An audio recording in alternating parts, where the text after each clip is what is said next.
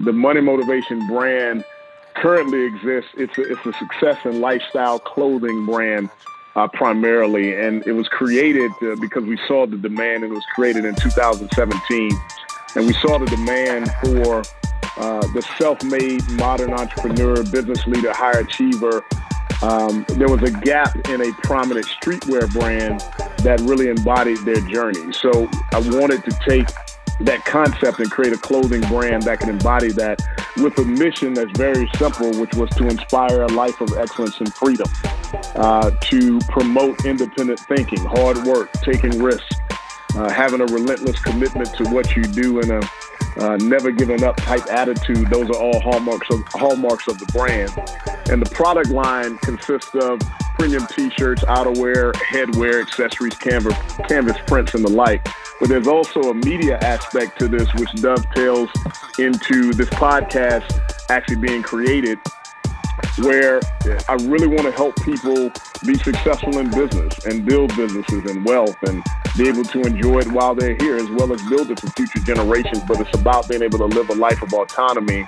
And that's been a big part of my motivation, to be in the financial industry and also have a brand that can represent that. So the hope is this can influence people to think differently. I be running lights, running for my life. Yeah, my ex just hit my phone, she say I'm tripping. She say I'm acting different now. She say I've been missing out, but I say it's just different now. Everything I do a little different now. Sorry it ain't true and I ain't tripping now. It's just that everything is different now. Put it on live, do it a little bit different now. Different now. Had our differences, made no difference now. Maybe the next one will stick around. Maybe y'all'll be perfect. Same circus, different clown. Different now. Like 2 Chainz, 2 Insane, move the same. New rules, new game. Back on my Luke Kane. Look who came to do what you came. Making moves in 2 lanes. Making music that bangs. And make a fool of you lames. Finding somebody different. Finding somebody to listen. Finally making it 30 years of sweat and tears without quitting. Somebody telling the truth. Now tell me that don't make a difference. You want the love, you don't know about the life. You can't afford it if you asking about the price. And if the finish line is the winning prize, why we run the lights? You want the love, you don't know about the life. You can't afford it if you asking about the price. And if the finish line is everybody dies, why we run the lights?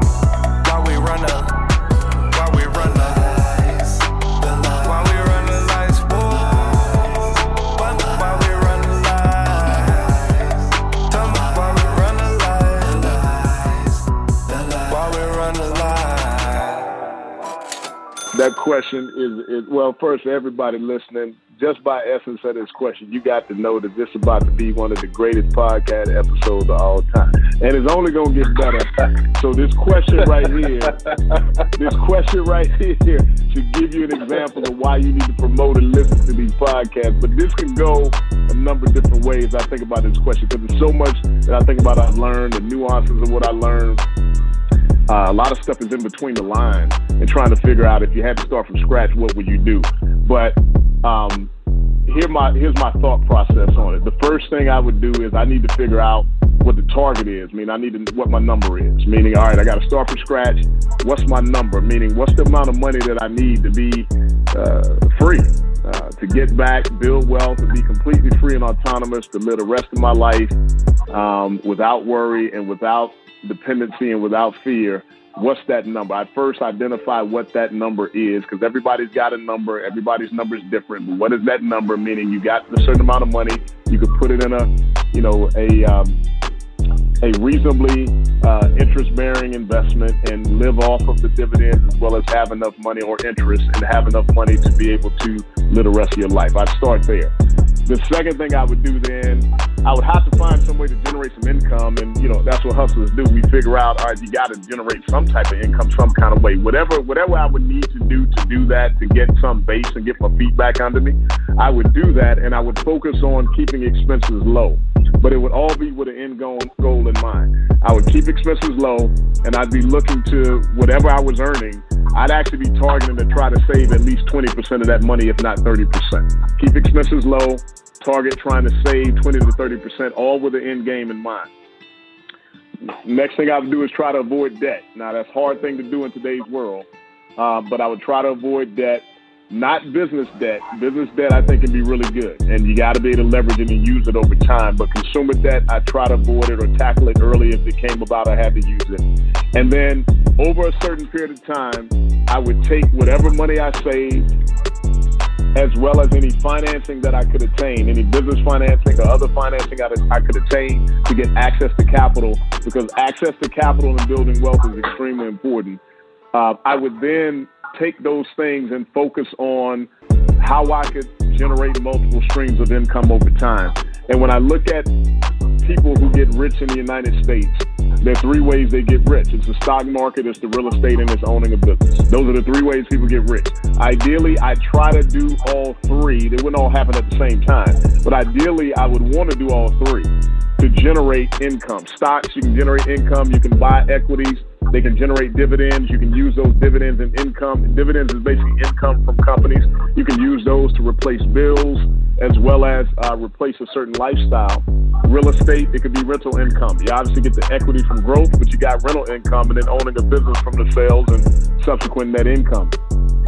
But if I couldn't do all three and I could only choose one to focus on, I would focus on starting a business and owning a business. And the reason for that is because out of all of those three things, the business is the one out of those three that you can control the most. It's also the one that you can build the largest long-term value.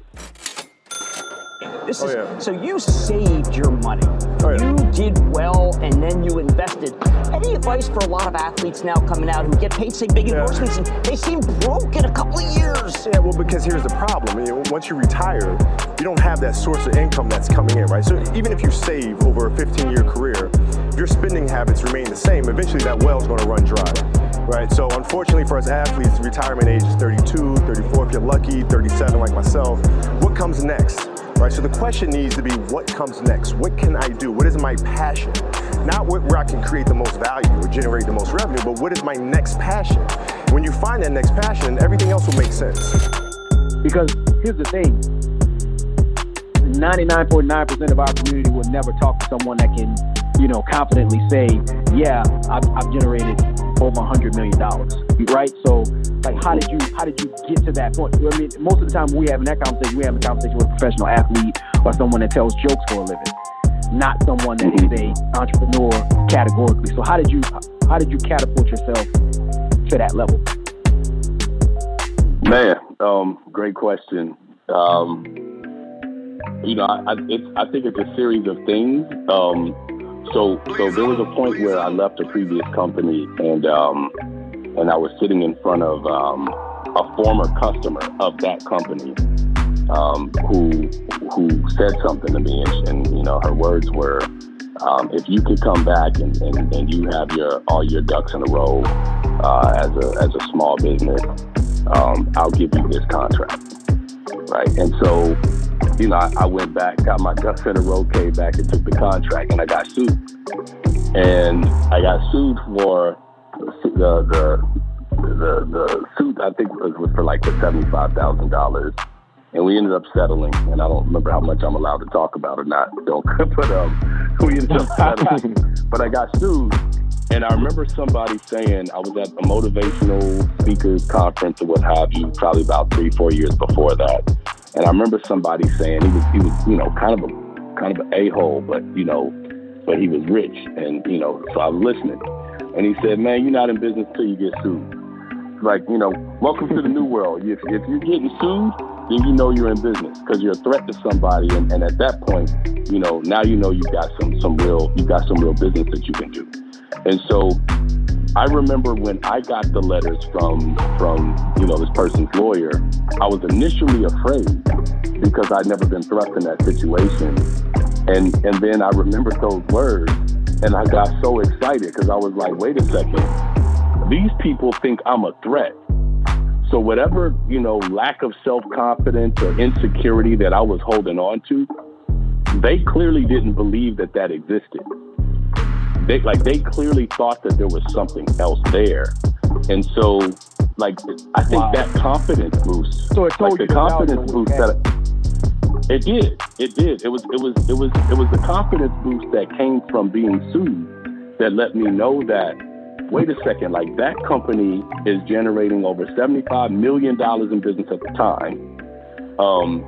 They had calculated the profit that they expected to lose on the business that I was going after. Now, they calculated at $75,000. I was happy that was the number, honestly, because I was like, well, I'm gonna make way more than that on this deal. So it's cool because I didn't have as much overhead and what have you. But so I'm gonna put a pin in that and say that moment got my confidence going. But that wasn't the real transition point to being able to generate a lot more money. But it was certainly a starting point. At that point, I was listening to Drake's, second verse on Paris Morton music, and I can't remember the name of the song. I know the second part is Paris Morton music too, where he says, "F all that happy to be here, stuff that you want me on. I'm the big homie. They still be trying to low bro me." And I remember hearing that, and I was like, "That's where I am." They actually see me as a threat. The question is basically, there are many businesses that maintain, but often some of them, they fail to expand because they never master the concept of leveraging credit, whether that be personal or business credit. So, Mark, if you will, can you provide a specific example of when you effectively leverage credit to conduct business, and why did you choose credit versus cash, if you will, in that instance? Because a lot of businesses are cash strapped in it, if you will. So if you could just give us a specific example where you've been able to take advantage of credit properly in a business format, if you will. Yeah, this is an interesting question, and you allude to. I don't know how much this is ever really discussed when we're talking about business and entrepreneurship in general, because it probably is not deemed as sexy as a topic, but I think it's pretty sexy my damn self. I mean, it's something that you need to understand, and your point to be able to do things. So let me think about an example, or give an example, I should say, that can illustrate it. So Money Motivation Brand, the company, it will go into its fourth year, the middle of this month, actually. And it started in 2017. At the end of the second year of the company, we were doing about 10 to 13 grand per month in sales. And we got stuck there for about 4 or 5 months. We were stuck at around that margin of sales. So the first thing I had to do, I said, all right, let me figure out why or what in terms of the primary levers needed to drive more sales, because we just had benchmarks of keeping to double the sales. So we wanted to get to 25K per month as the next target. So I had to figure out what the levers were to get to that monthly sales mark. And what I determined is that with 3 levers.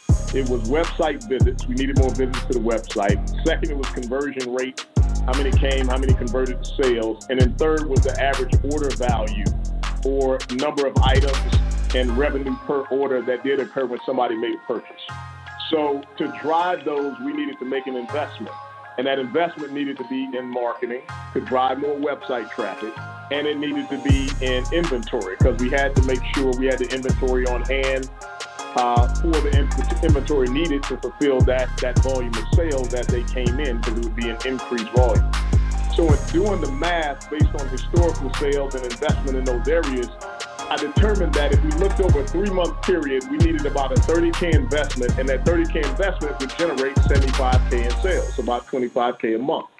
So if we just looked at that 30K investment that was needed, 3 options to do it. I could self-fund it, which up to that point I had done entirely. I had self-funded the entire launch of the company and the operations of the company up to that point. Second option was to give out equity to somebody who wanted to invest in the business. I had several people who had asked me about it in starting the business and when it was going in the first 2 years.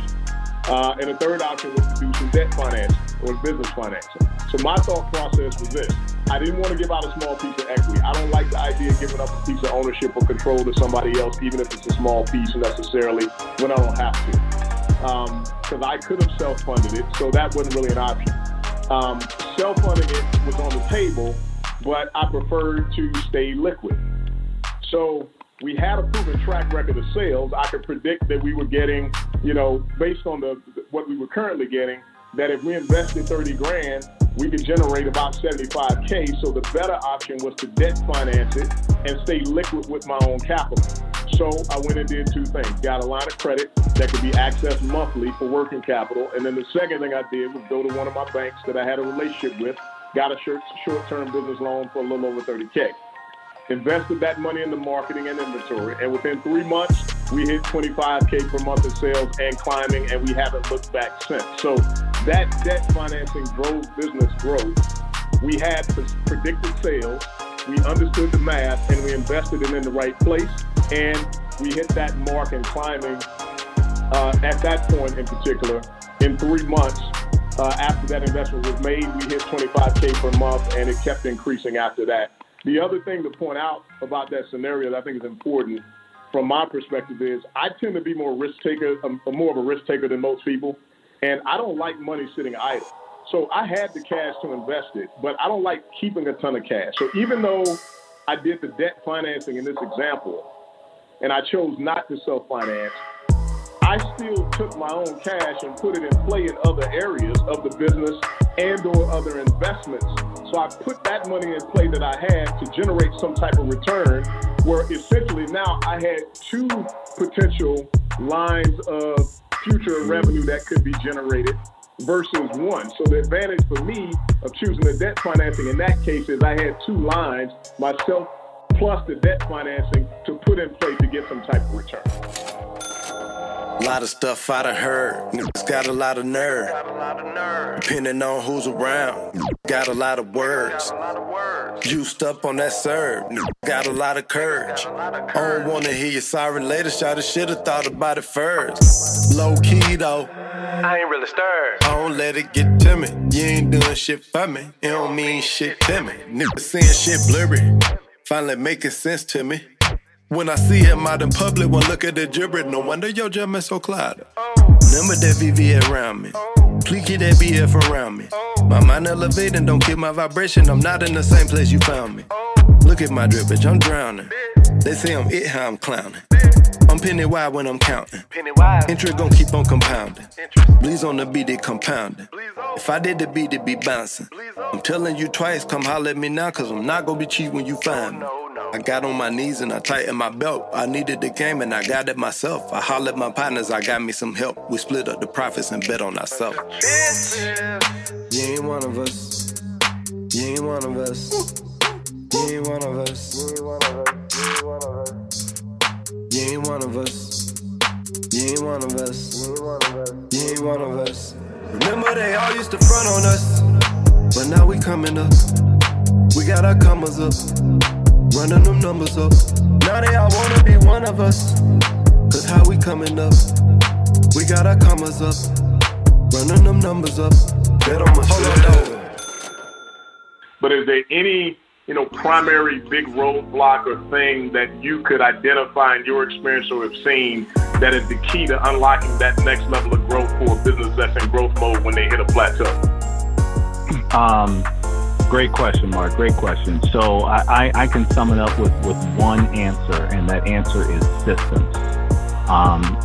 Almost every business that I see, or even my business myself, for me, I learned not only doubling fees helped, but what helped even more for the sustained growth was me putting better systems in place, and not spending so much time doing the same thing over and over again, or spending time doing a $5 is way too low, but doing a $15 an hour task. Because being like yourself in the top 1% of all earners, that's not $15 an hour work. So by the lack of having a system that can be repeated that someone else can do, not having that system in place causes CEOs like myself, I was in that boat, where I'm doing, mundane tasks like changing a client's address. I got no business changing a client address. I've got no business even opening accounts. The hardest work for me is to get the client to say yes. Once that is done, there shouldn't be too much more work for me to do with onboarding that client, but I found myself doing a lot of those tasks. So once I was able to put those systems in place, and there's a phrase, and Mark, you might have showed it, I can't give you, Jay Papasan, I think is the author of the book, The One Thing. Is that The One Thing guy? Can't remember his name. Anyways, there's a book called The One Thing, and that's one of the things that he talks about. We're having systems and... Say again? Keller Williams guy, I think. But go ahead. Yeah, I know you're talking. Keller Williams. There you go. Yeah. So, and he has this chapter on touching things one time. Touch it once. And I found that there was a lot of things I was touching multiple times, and that's just sucking time where I can be out getting more sales, getting more clients. So I think no matter where you are in the business, but especially if you're someone that's trying to take it from 6 figures to 7 figures, like I'm in the process of doing right now, I'm trying to go from 6-figure business to 7-figure business, it's all going to be about systems. Is there a repeatable process that your customers or your clients, whatever that they experience, how do you make that process so that it's easy and repeatable and less thinking involved, and so you can spend more time working on the business and being a thought leader and being the entrepreneur and coming up with new strategies and new ways and spending less time in the business opening new accounts. So yeah, my answer would be systems, hands down. The second thing that started to happen for me that I can kind of recall that led to the ability to get there was, I remember other speakers in time, and I read this in books where they said, if you wanna expand your business, you got to get a bigger dream. And so, my definite major purpose, or if you will, my dream in life is not really about me. It's about, creating and building a community where self-determination is our basic way of life. And so in order to do that, I have to achieve things that are outside of the realm of what I can accomplish by myself. And so the next thing is really kind of a concept around scale. And I had prided myself along the way at always being the guy that could deliver and do so many things. It was me, I, Rashad was magic. And it wasn't until I got to the point, I can't remember who told me this, but man, this saved me. Terry, this saved me to me. And he said, why are you talking about this though? Why do you get in front of customers and talk about just what you can do? You realize you're a firm. Your network is bigger than you. So it doesn't matter what people ask you. You can do it because all you got to do is call somebody who can do it and connect them. And just make sure they're on the contract to do it with your business and you're done. And so it started to allow me to now go after bigger pieces of work. And with my confidence now in place, knowing that, hey, these other people are afraid that that's what I'm coming after their work anyway. So let me start going after their work. And let me stop acting like I can't do this because, by myself I can't do it. But when I started to realize that it was bigger than me and that, you can't feed your ego and your family at the same time. So I took my ego out of it and started to say, let me go into these meetings and not be the smartest guy in the room and not try to be the one who could come up with all the answers and not even fake the funk like I got the answers. All I got is questions so that I could fill out a piece of paper to go back to someone else and say, here's what they said they needed. Do you do this? And then I got friends who do recruiting. So I call them. I'd be like, yo, can you help me find a person who could do this work? And they'd be like, yep, pay me tomorrow. I'd be like, nope, I need to pay you to your lesson, net 30. Let me get the money up and get these bills paid. Let me get an invoice paid. I'll pay you. You'll bring the people. I'll make them show up and do the work. And now all I got to do is get a little bit off the top of the work that they show up and do. And I don't have to be, Mr. Big Shot, Michael Jordan, trying to always take over the game all by myself. Right. So at that point, I just learned how to be a really good team player. It wasn't about delegating. It was about realizing that me, Rashad, when Jay-Z says I'm a businessman, right, the thing that we could get messed up thinking is that this is an egotistical statement about how cool he is. But if you really look behind the magic, you start to see that, listen, the Jay-Z run title, F out of here, man. No. Right. He's got a whole team. He wasn't making drinks in the 40-40 club. No, not at all. Like, you hire amazing people to come and do this work, and you just figure out how you get the money in place, just like you did with your net 30 terms and your invoice, so that you can put other people in place to go and win and go and do what they do best. And so that made it easier to scale, because at that point, there's nothing I can't do. I can bid on anything. I can go after anyone, because I'll at least know somebody who has the capacity to do it. And I'm not stuck on thinking that I need to be the one who knows all the answers. You can't feed your ego and your family at the same time. You stopped viewing yourself as a service provider, and you started viewing your organization as a broker. Exactly. I started viewing my organization as a firm. When someone talks to me, they're talking to a consulting firm or a marketing firm or whatever it is that they're talking about. This is a firm. And for all intents and purposes, I could have 500 people behind me doing this. And really, I only need 2 or 3 who know what they're doing. And I could pay them at least a consultant fee to write the proposals and get me to work. After that, I got plenty of people I know who can recruit. Shoot, you can't put a post on LinkedIn without recruiters hitting you up saying, hey, you need staff, you need this, you need this. So I stopped thinking about myself as needing to be the center of all the attention, and started realizing that I am a firm, like I am a business, and that business is hundreds of to thousands of people strong who can get the work done. I don't need to do it. I just need to connect to the right people who can at least write the proposals and make the money show up. When I realized I was a firm, the scale happened. It wasn't even hard after that. It's really not hard when you actually make the transition to being a firm and not trying to be, the ball hog. Rashad, let me. Rashad Howard, I'm a businessman. Basically, the concept was don't just build a business, build a brand. Meaning, a lot of people focus on running and gunning with the business, turning a profit, doing different things, but it's more about how you expand and build a brand, and the brand meaning what differentiates you. So I try to take a look at what are some common themes about good brands and how they can differentiate. So to answer your question on how I decided on the Money Motivation brand and the differentiator prior to starting it or as I was starting it, I looked at 3 things. I said, 1, okay, who is this brand for? Meaning, what's the niche market? Secondly, what am I trying to sell? And then third, how do I want to price it? Those are the 3 pieces of differentiators. So here's how I thought about it. First, it was just a brain dump. All right, who's the brand for? The brand is for the self-made. Self-made meaning people who did not come from money. That's simply what I mean by that. I know people always say, well, nobody's self-made. I don't argue with people like that. That's not what I'm talking about. Of course, everybody gets help. But the point is, if you didn't come from money, then you are a self-made person in terms of achieving a certain financial status that you did not inherit. So I wanted to target those people, the have-nots and those that came from that, because I came from that. Secondly, I wanted to target the entrepreneur, business leader, high achiever type mindset. So those type of people who were entrepreneurially or business related and connected, but in the modern world. So not the typical ivory tower corporate type situation, but more of a modern business leader and entrepreneur, because it moves different in today's world. I also wanted it to be and have the concepts of power and freedom embedded in it, in terms of people who wanted that in their life and understood the power behind that. And in the Money Motivation actual brand name, I wanted money to be in it specifically because it's provocative, meaning I needed the money component to be there because economics to me is what it's all about. You can't be free without the economic piece. We talked about that in the previous podcast. But it's also provocative in that, depending on the person, everybody's got a different lens about what that means. So it creates a provocative piece as a differentiator. So that was first the who. I wanted people who identified with those things. The second was, what am I going to sell?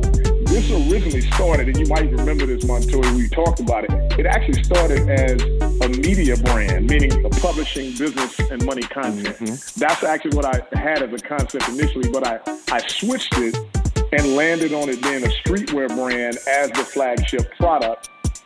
And the reason I did that was a couple of things. One, I saw a gap in streetwear brands that were out there that could tell the story and embody the journey of that self-made entrepreneur, business leader, high achiever, in particular in urban or African-American communities and culture, I'll call it. I just felt like there was a gap there. So that was the first thing. And then the second thing was I felt like leading with fashion, because fashion drives culture. And if I can get people bought into the brand and what it stands for, and they rocking the gear and they're connected with it and they represent it, once they're in that ecosystem, then I can introduce them to a media platform to educate, but lead with the streetwear portion of it to get them tied in and how that enhances their ability to do those things. So that's how I settled on what to sell. And then the final piece was the pricing, meaning what I was going to charge. And there's three options when you're dealing with this. One is you could be a discount value provider. Second, you could be middle market. Or third, you could be a premium positioning. I decided to be a premium positioning brand in terms of pricing. And the reason I decided that is because, one, reputation is important. People don't remember you, they remember your reputation. And perception drives the day when it comes to that. Secondly, people tie value to pricing. If something is priced more, even if they don't know what it's about, they immediately and psychologically tie more value to something that is more expensive. And then third, pricing is actually a differentiator because it's a status component if you're a premium brand and price it differently, because you feel like in some way there's a perception you're a part of something special. So those are all the elements I looked into. So the target became this self-made entrepreneur, business leader, high achiever who connected with that mission of power and freedom and being able to inspire a life of power and freedom by pursuing your purpose, of course. And the brand, I wanted it to embody that way of life and enhance people's ability to live it every day with a premium positioning in terms of pricing to differentiate. That's how I landed on.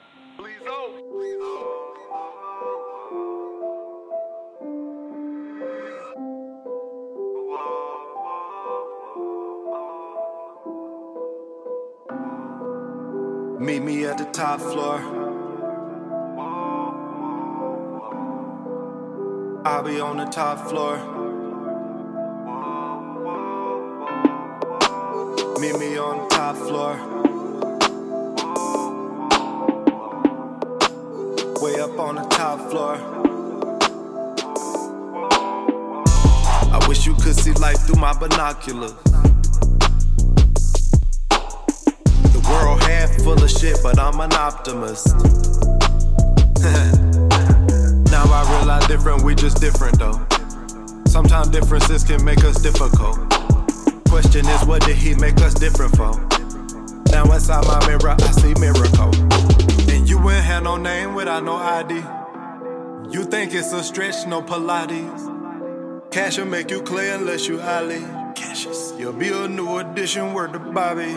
It's your prerogative, you gotta live. It's your life, your choice, and thank God that it is. So we riding, we vibe when we vibing. Taking us high till we vibe in the silence. I be on the top floor. Way up on the top floor. Top point of view with the top flow. My partners call me Bleeze, homie, not Joe. I wish you could see life through our binoculars. Half the world full of shit, but I'm an optimist. Way up on the top floor, we see them watching us. But by the time it's popular, it don't pop to us. Hold up, stop the bus. The way it's blowing up, it's like it's about to bust. And we are opposites, they could not be us. You should stop with the shenanigans and shop with us. Go on, stop the fuss. Look how I whip this vision up, straight up out the dust. And what I'm doing on this beat, like I forgot to flush. It's like you took your favorite rapper back and got the plus. Meet me at the top floor, penthouse elevator going straight to our floor. What we need to stop for, I'll be on the top floor. Betted on myself, now I'm living like a rock star. Meet me on the top floor, yeah. Whoa. I'll be on the top floor, yeah. Meet me on the top floor, yeah. Bet on myself, I bet on myself. I'll be on the top floor, babe. I bet on myself. I bet on myself. Gotta thank God. I bet on myself. I bet on myself. For real, I gotta thank God that I bet on myself. Bet on Please People have ideas every day. Every day, people have great ideas, actually. Ideas that can make them millions, maybe even billions of dollars. but for some reason, somebody comes along and tells them that they can't do it. Somebody tells them that it's not possible. An expert or somebody who supposedly understands whatever it is they're trying to do, and they tell them, nobody's done that before, you can't do that. Or people with big opinions, why would you think you could do something like that? You don't have any experience in that. You don't understand that. And they believe it. They think that whoever it is telling them that knows more than them. More importantly, the confidence that they had in themselves is shot. Versus saying, hey, you know what? I believe in this. I don't care what anybody says. If somebody tells me that it can't be done, or why do I think I can do it, then I'm gonna find somebody else who says that it can be done. Or better yet, I'm gonna believe in myself better than anybody believes in the idea. I'm gonna believe in what I can do because I got the confidence it's gonna happen. I don't care what somebody else says. I got the confidence that I can put the work in, I can put the time in, I got the idea, and I know that I can make this happen. I'm gonna find a way or make a way, but I don't care what anybody says. But so many people get distracted. They fall by the wayside because of what somebody else says, and 80% of those people have no idea what they're talking about. And they're just taking confidence from other people, but then you believe it instead of believing in yourself. I believe in me.